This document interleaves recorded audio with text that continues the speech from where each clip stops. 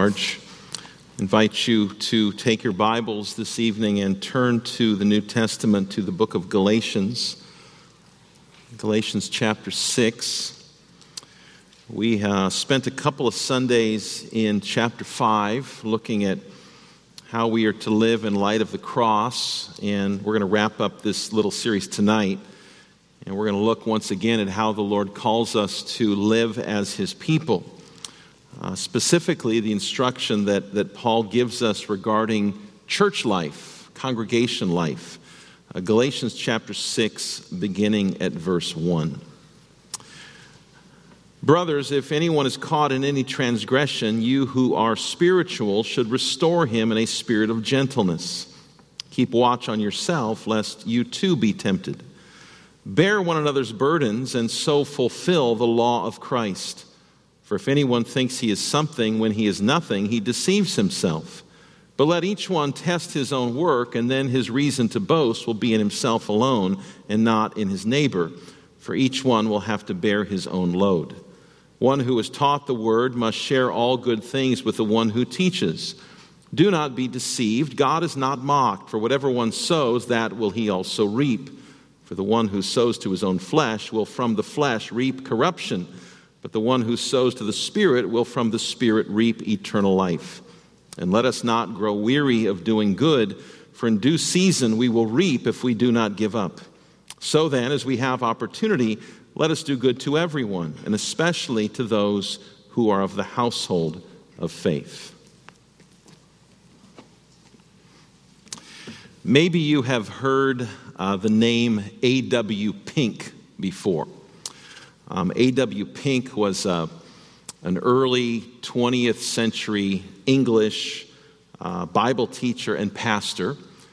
Probably Pink is most famous for two of his books, The Sovereignty of God and The Attributes of God. We probably have one of those books, maybe both those books in the church library.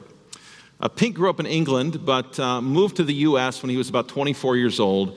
And he lived in the U.S. here for about 15 years. He was a pastor. He pastored churches in Colorado and Kentucky and South Carolina.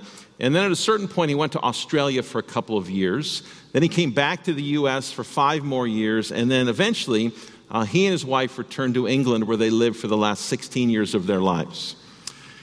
Pink was a very gifted writer. If you've read his books before, you've probably benefited from them. His books have blessed many people throughout the years. But here's what's sad about the life of A.W. Pink. For the last 16 years of his life, he didn't go to church. Even though there was a very faithful, small Presbyterian church within walking distance of his house, and even though he was physically able to go, Pink didn't go. Pink could never find a church that in his mind was good enough. And so instead of walking to that Presbyterian church or maybe going to a different church, Pink stayed home every Sunday. And what he did is he wrote for 16 years.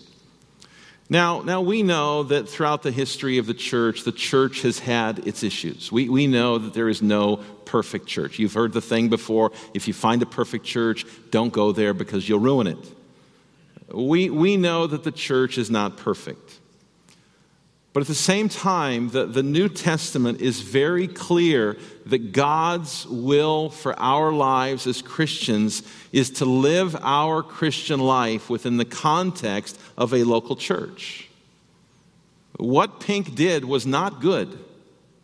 It's not that he was unable to go to worship. It's not that health prevented him from going to worship. It's not that he lived somewhere where there was no church around him. He just didn't go. It's not good to live the Christian life in some kind of an individualistic way where we separate ourselves from the church and from other believers. And our passage tonight drives home this very point. Now, I would assume if you're here tonight, you're committed to the church. But again, we need to be reminded of this, that we're not just here to hear a sermon every Sunday. We're not just here to see one another, to check the box. We're here to enjoy life together. And that's what Paul tells us. Now, remember two things Paul has already told us.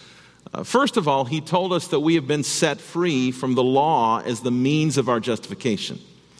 And so, Christian, you can stop thinking that you can earn your way to heaven by what you do. You can simply rest in what Jesus has done for you. That's the beauty of the gospel. Not what my hands have done, not anything that I do. I can rest in what Jesus has done for me, and I can rest in the freedom that he has won for me. But this freedom isn't for the purpose of living however we please. Jesus didn't set you free. Paul makes this point in chapter 5. He didn't set you free so that you can do whatever you want. You can live any way you please. He set you free so that you would serve other people. That's what Paul says in chapter 5. Secondly, Paul also told us that we are to walk by the Spirit. We don't live the Christian life in our own strength. We live it in his strength. And now, here in chapter 6, Paul's going to show us what it looks like concretely, specifically, to walk in the Spirit. Maybe you've asked the question before, okay, Paul, you tell me to walk by the Spirit. Well, what does that look like? Well, he tells us here in chapter 6, and he tells us that the Spirit-filled life is to be characterized by three things. All of them start with the letter S. First, strengthening. Second, service. And third, sharing. Strengthening, service, and sharing. Notice how Paul begins in verse 1. He says, "Brothers, if anyone is caught in any transgression, you who are spiritual should restore him." A couple weeks ago, I shared with you a little Latin phrase that Martin Luther coined that accurately describes who we are as Christians. It's the Latin phrase, simul justus et peccator, simultaneously justified and sinful. We are at one and the same time both right before God, but we're still sinners. Yes, we're forgiven. Yes, we've been redeemed. Yes, we are right with God, but we still sin. We still stumble. We still mess up. We still do things we shouldn't do and say things we shouldn't say. Chapter 5 talks about the continual war that we will see in our Christian lives, and we will see our fellow Christians who mess up. What do we do when that happens? What do we do when we see a fellow church member living in a way that is contrary to God's word? Do we say, who cares? It's not that big of a deal. After all, no one's perfect. Or do we go, I can't believe that he or she would do that. They must not be a Christian. Let's shun them. No, Paul rejects both of these approaches. He says you should seek to restore that person. The word restore is a medical term. It was a word that was used in the first century to refer to strengthening a broken bone. Children, maybe you've broken your arm before. Fell out of a tree, or you fell off your skateboard or your bike and you broke your arm, and you go to the doctor and they put a cast on your arm. And they put the cast on your arm for 4 to 6 weeks or something like that. And the purpose of the cast is to allow that bone to heal properly, to strengthen your arm, to restore your arm to its previous condition before you broke it. In a sense, Paul says that's how we are to deal with one another. We don't ignore sin in someone's life. That would be like your parents saying to you, oh, you just fell down and you think you broke your arm? That's okay, you'll be fine. We don't need to worry about it. And then your arm doesn't heal properly. Nor do we smash someone who falls into sin. That would be like your parents taking a hammer and saying, oh, you broke your arm, I'll fix it for you. That's not effective. Instead, we want to come alongside that person so that they might confess their sin and know the joy of God's forgiving grace, so that they might be spiritually strengthened. Now, as we do this, and let's be honest, we don't all relish this idea of going up to someone and saying, you know, I see something in your life that doesn't line up with God's word, and I want to see you restored. We don't relish it, but that's what we're called to do. But as we do it, Paul says, keep two things in mind. First of all, we are to do it in a spirit of gentleness. The Christian life is to be characterized by gentleness. We're not harsh. We're not judgmental. We don't go, you need to confess your sin and turn from your sin so that you'll be a better Christian like I am. It's important that we don't come off as thinking and acting like we're better than others. And so this is a helpful reminder to us that within the body here at Zion, we are to deal with each other in a spirit of gentleness, that we truly do care about the other person's spiritual well-being. Martin Luther put it this way. He said, run to your fallen brother, and reaching out your hand, raise him up again, comfort him with sweet words, and embrace him with motherly arms. Do it with gentleness, Paul says. Second, we are also to do it while keeping watch for ourselves. Paul says here in verse 1, keep watch on yourself, lest you too be tempted. Look out for your own walk with Christ. Don't assume that you will never stumble. Don't assume that you have everything together. Don't act, Paul says, as if you're better than others. You can think of what Paul said in 1 Corinthians 10. He says, let anyone who thinks he stands take heed lest he fall. There are also Jesus' words from Matthew 7. Jesus says, why do you see the speck that is in your brother's eye, but do not notice the log that is in your own eye? How can you say to your brother, let me take the speck out of your eye when there is the log in your own eye? You hypocrite, first take the log out of your own eye, and then you will see clearly to take the speck out of your brother's eye. We are a family here at Zion. That's how the Bible describes us. And just as there are times in our own families when we need to confront someone, parents, you know that there are times when you have to go to your child and talk to them about their behavior. In the same way, there will be times when we have to speak to one another. We have to admonish one another. There's nothing wrong with that. As long as it's done correctly, as long as it's done with gentleness, as long as it's done with the understanding that we too are sinners saved by grace. And so that's the first thing that should characterize our life as a body, is that we should want to strengthen each other. We should care about each other spiritually. Secondly, though, is the word service. Take a look at verse 2. Bear one another's burdens and so fulfill the law of Christ. Paul presupposes here that we will have burdens. That's just life. In this room tonight, there are a number of burdens that people are dealing with. For some of you here tonight, it's your health. For some of you here tonight, you're lonely. For some of you, you're worried about an uncertain future.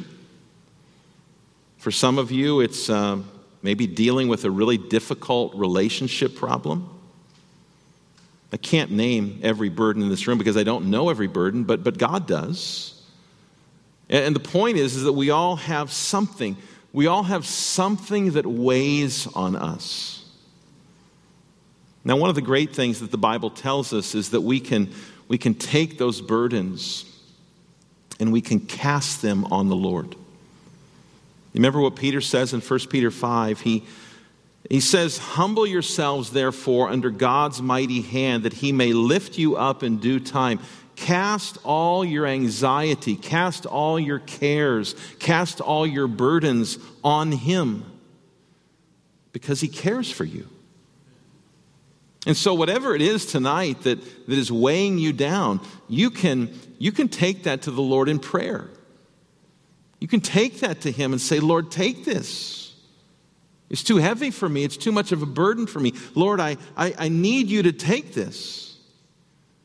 And it's a wonderful thing to know that the very one who bore all of our sins in his body on the cross now says to us, bring your burdens to me, and I will take them.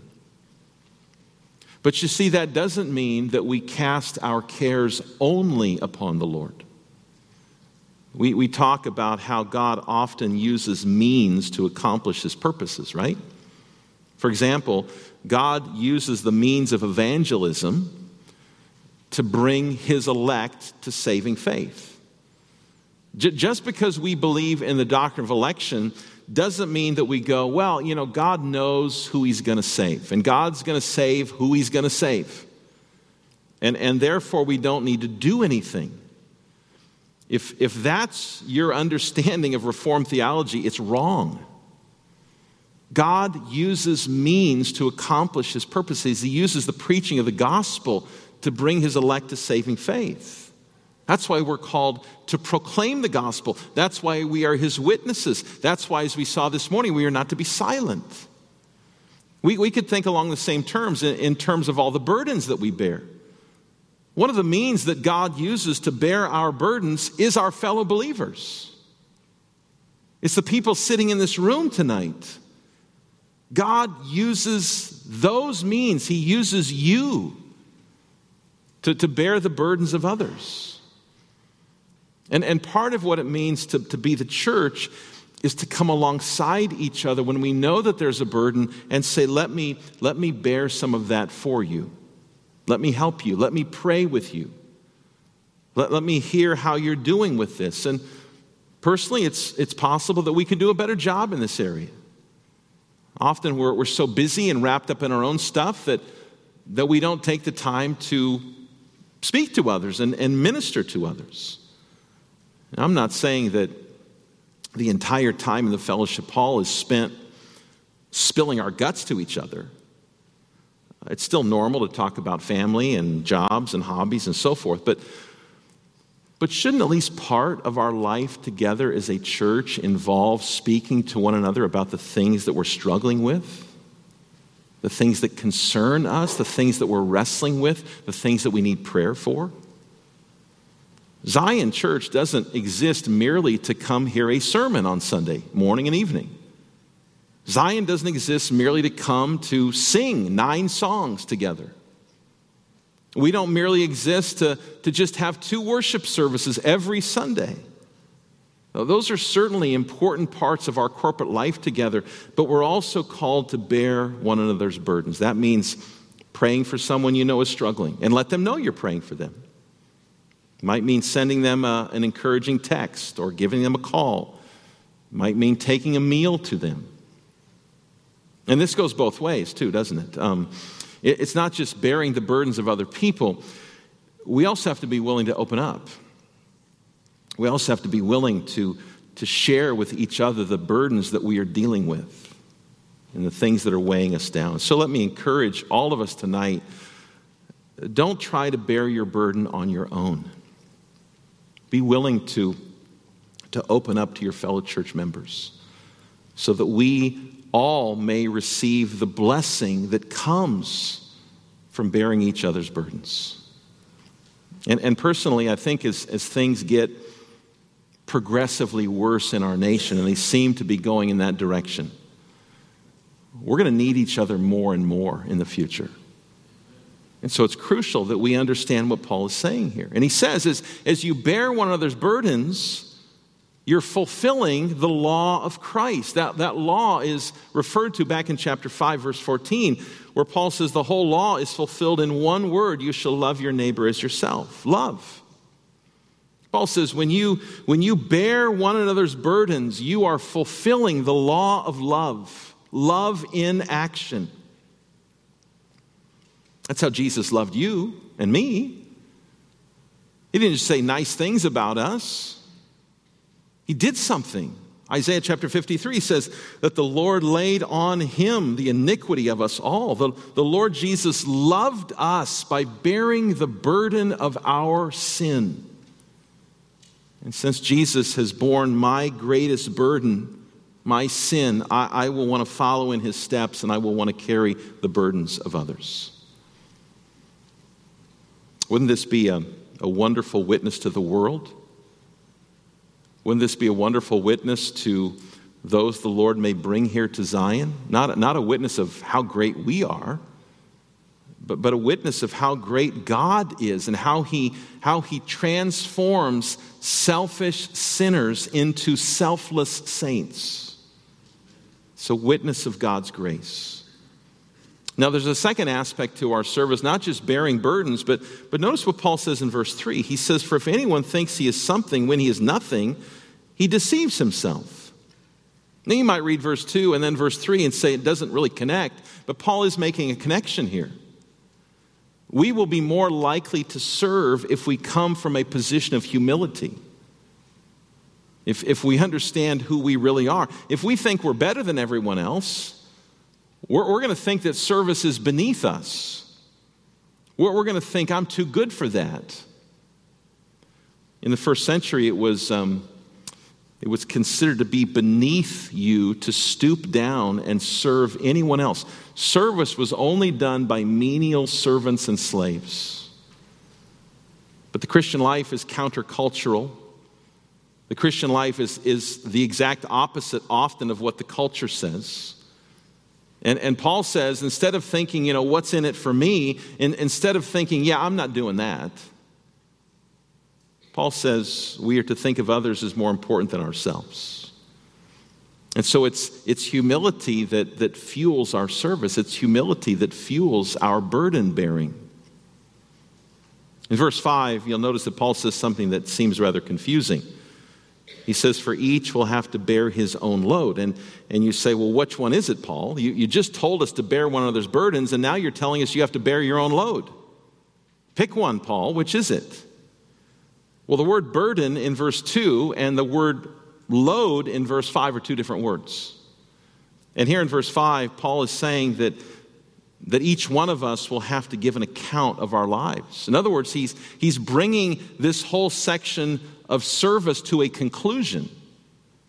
He's saying, bear one another's burdens, serve each other, strengthen each other spiritually, and remember, one day you're going to give an account.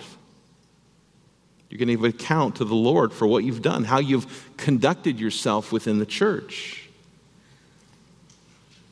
Have I cared about strengthening my fellow members? Have I sought to bear the burdens of my brothers and sisters in Christ? Have I used my time and my talents to serve others? We will all give an account of our lives in the church one day. And so life within the body of Christ should be characterized by strengthening. It should be characterized by bearing burdens and serving one another. And one final thing, and that is sharing. Take a look at verse 6. Let the one who is taught the word share all good things with the one who teaches. This is one of those awkward verses that preachers don't like to preach on, but I will say this. This is a reminder that one of the callings of the church is to support the ministry of the gospel, both locally and abroad. One of the callings that we have is to support the spread of the gospel of Jesus Christ. And so you see, when we give to the general fund, as we did this morning, or we give to Fikret Bocek in Turkey, as we did tonight, or we give to Judah Toss in the Philippines, we're not just merely putting money in the bag. We are supporting the proclamation of the gospel. We are sharing with others so that the gospel ministry can be maintained, so that the message of Christ crucified can be preached in many different languages all throughout the world. And this helps us to have a grander, bigger picture of our giving than just putting money in a bag when it comes by.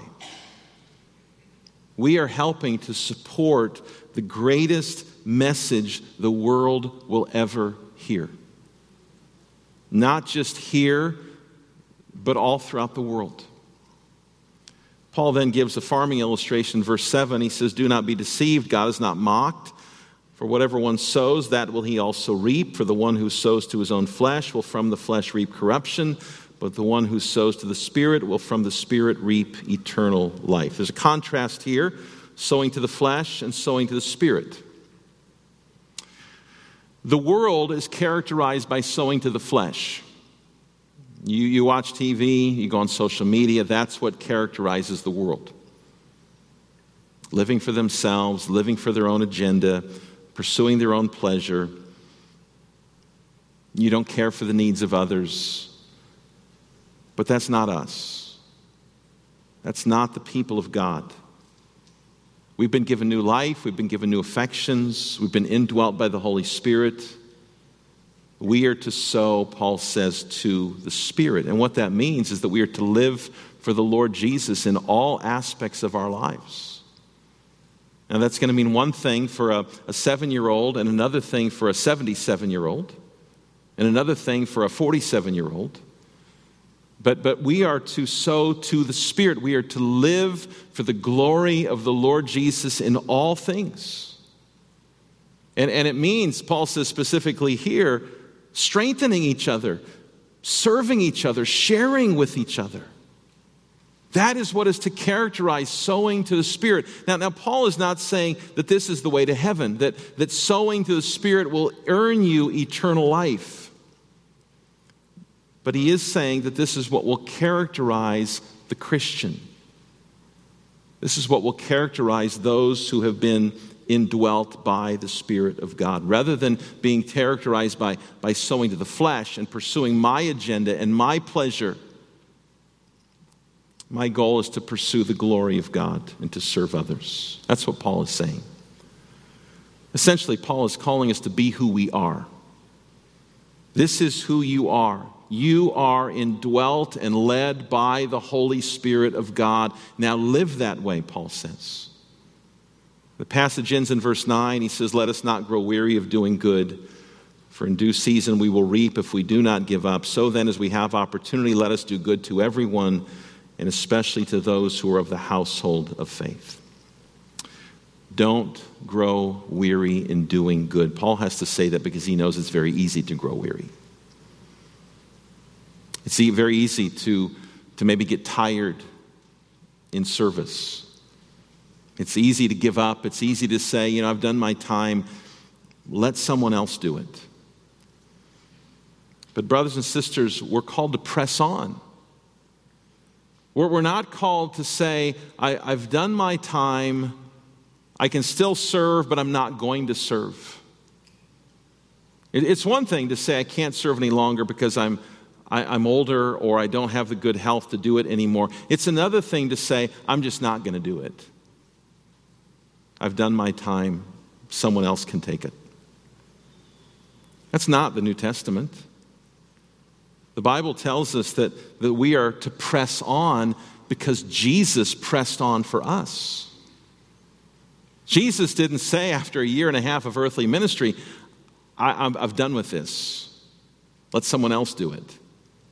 Hebrews 12 says this, "Therefore, since we are surrounded by so great a cloud of witnesses, let us also lay aside every weight and sin which clings so closely, and let us run with endurance the race that is set before us, looking to Jesus, the founder and perfecter of our faith, who for the joy that was set before him endured the cross, despising the shame, and is seated at the right hand of the throne of God."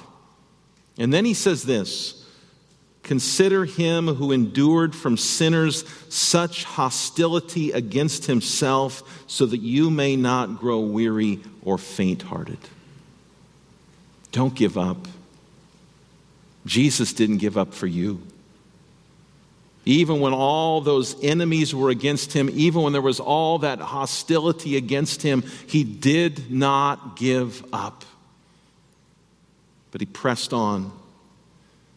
And that is an example to us not to grow weary, not to grow faint-hearted. Consider what Jesus has done for you, Christian, so that you will continue in his strength to serve others. A.W. Pink was a fine theologian. He was a very gifted writer. But his ecclesiology, his doctrine of the church, was pretty messed up. Don't be content to live your life apart from the church. Don't be content if you are able to live on the fringe of the church. That's not God's will for us. God's will for us is that we would be invested in each other's lives. God's will for us is that we would we'd care about each other spiritually, that we'd strengthen each other, that we'd bear one another's burdens, that we'd serve one another, that we'd share with one another. And as we do that, we are testifying to a selfish world, the work of Jesus in us, to make us those who love to serve each other. So may we do this. May we carry out chapters 5 and 6 here at Zion for the glory of God and the strength of the Holy Spirit. And may God be pleased to use us in each other's lives. Let's bow in prayer. Heavenly Father, we thank you tonight for your word. We thank you for the instruction that you give to us through the Apostle Paul. Lord, it is not easy at times to serve others. It's easier to sit on the sideline maybe and do nothing. But Lord, we know that that's not what you've called your church to be. Help us, Lord, by your Holy Spirit to truly care about each other, to seek to strengthen each other, to be involved in one another's lives. And we pray that you would use us to bear each other's burdens and so fulfill the law of the Lord Jesus. We pray this now in his name.